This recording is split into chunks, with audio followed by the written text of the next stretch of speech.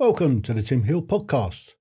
If you have the time, you can not only listen to the episodes, but you can also watch all the shows, and you'll find the links in the description below. Thank you.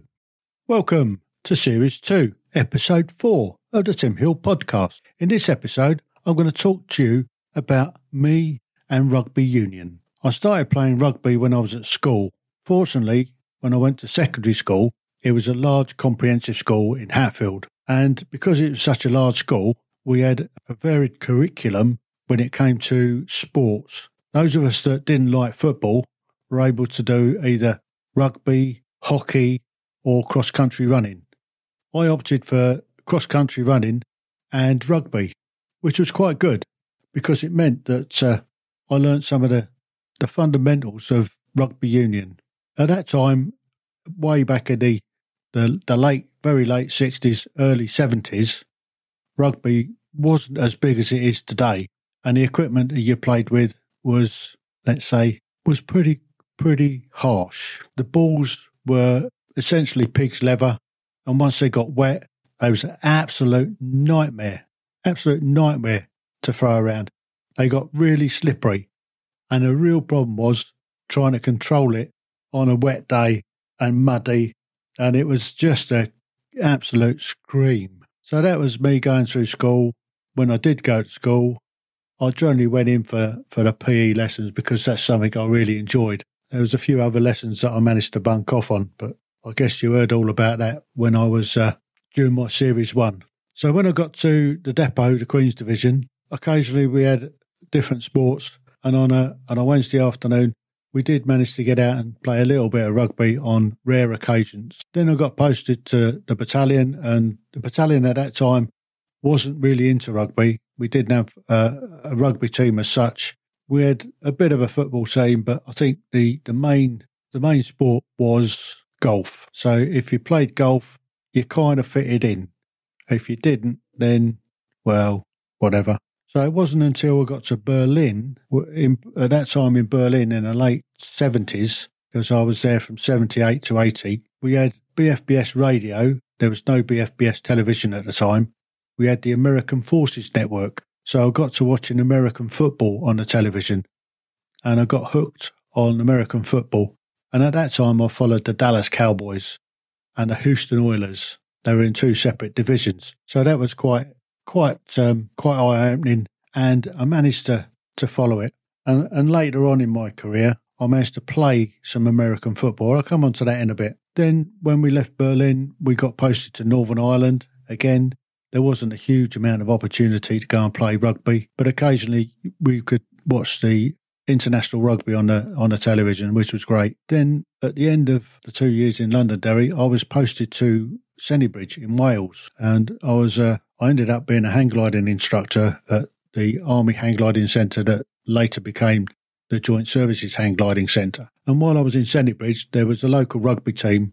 Well, there's actually lots of local rugby teams, but I used to go down there and train with them a couple of evenings a week. I didn't actually play a game because I was working on the weekends, and one thing and another, just didn't get the chance to turn out on a Saturday. But I still enjoyed the rugby. And then when I left the Army, my son he wanted to play a bit of rugby, so we used to take him up to Buckingham Rugby Club, and he played for the juniors up there.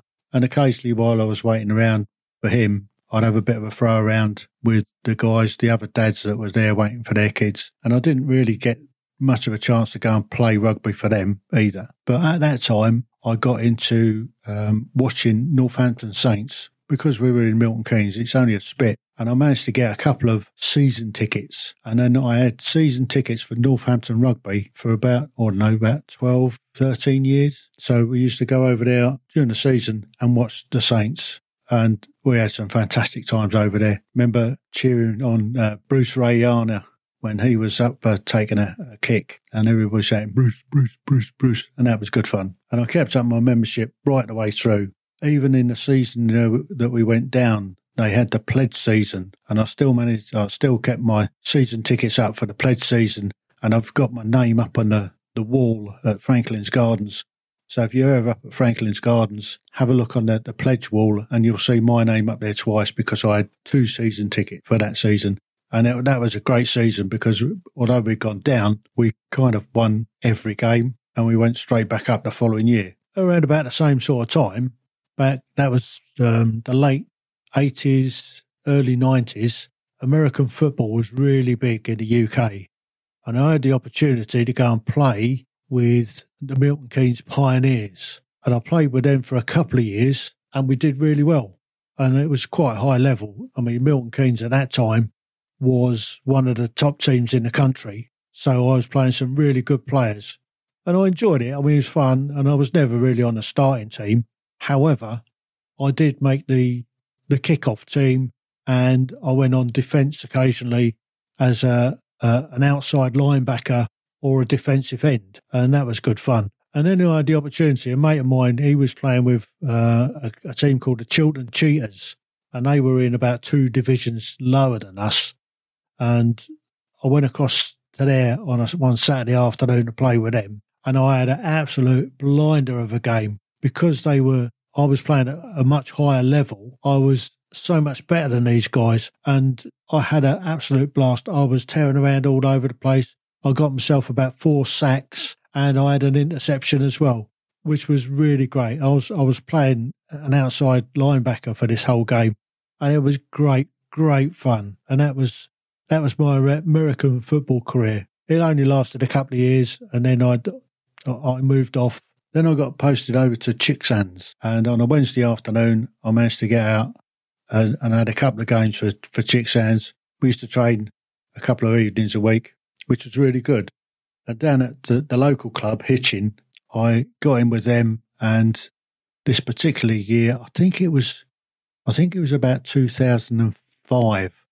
My regimental vets team, Royal Anglian Vets team, were down to play Hitchin this particular year, and I thought this is a golden opportunity for me to play for the regiment. So I put my hand up, and I thought this will be good. I'll go in the last 10 minutes, score a try, and be a hero. In reality, I ended up starting the game and I played about 65 minutes at scrum half and I really enjoyed it. It was great fun. Actually, I played regimental rugby every year, right up until recently, actually. They have a game every year before the regimental gathering. We have a regimental gathering at Duxford on the first or second Sunday in September. And the day before, on a Saturday, the regimental vets get together and sometimes we get a few of the regulars come down and have a game against one of the local teams in our recruiting area. And our recruiting area, as you remember, takes in the whole of the east of England, from Lincolnshire, Leicestershire, Northamptonshire, Norfolk, Suffolk, Cambs and Bedsarts and Essex.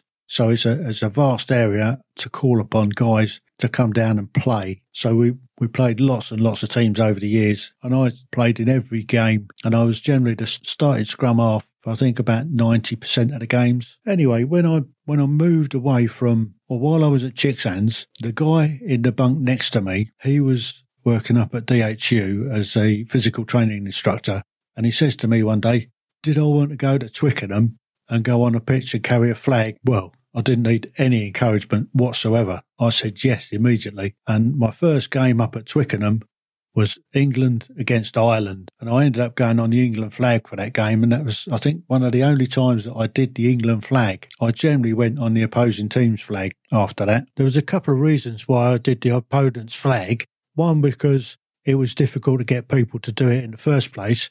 But the second reason was a little bit more sinister. It meant that I could stand on the opponent's flag just to show that little bit of defiance, and hopefully that would rub off on England and they would normally come out with a win after that. So that was the main reason that I went on the opponent's flags. And I did that for about 12 years. And I went to pretty much every England home game for about 12 years. And about 8 years in, maybe 7 years in, I got the opportunity to actually get guys to Twickenham to carry the flags. So I was the key point of contact between the events company and the military. And I'd built up a vast book of guys that I could call upon to come down and carry the flags on the pitch prior to the game. So I was quite a popular guy, actually. So I managed to do all of the England games, and and we also did the Premiership finals. So that was another great day. And the Premiership finals were quite different because you've got all of the Premiership teams turning up on this day to see the two finalists play. They had it was at that time, the Guinness Premiership Final Cup, and it's a massive, great big cup. And we had the opportunity for a couple of guys to carry this thing out onto the pitch and put it onto the plinth at the end of the game to be presented to the winners. And I did it on a couple of occasions. And the last time I did it, it was Northampton Saints against Saracens.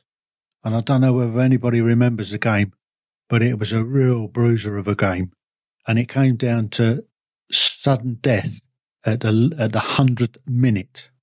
So they'd played the 80, they'd played 10 minutes one way, and they played 10 minutes the other way, and it had gone to 100 minutes. The clock was still running down.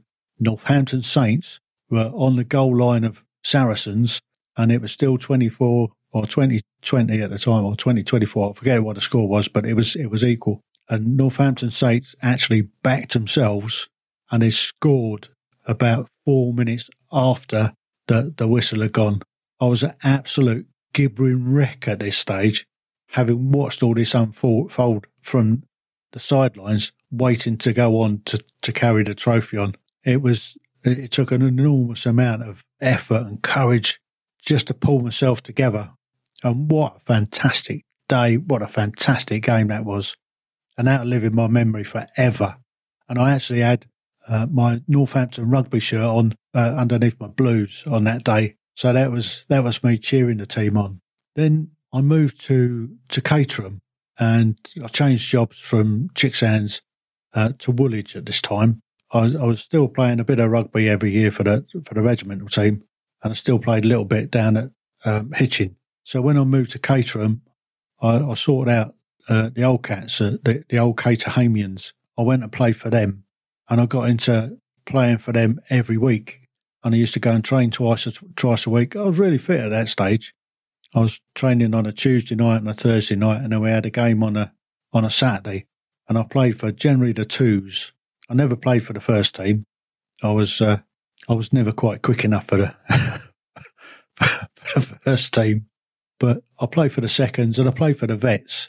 Now, I don't know whether anybody's played vets rugby, but vets rugby is quite different to playing in a normal league type rugby. It tends to be a little bit, shall we say, it gets a little bit fruitier at times. There's a lot of skullduggery goes on with the vets on how it used to be years ago. So you've got the old lags out playing, and they're playing their little dirty tricks, especially the scrum. I mean, I don't understand the scrum at all. Don't go there. I'm a scrum half. I put the ball in and let them do what they do with it. And if it pops out, that's mine. So I was playing for the old cats when I moved to Woolwich, and I asked the commanders of the three incremental companies if I could set up a rugby team for the incremental companies. And I got the go ahead.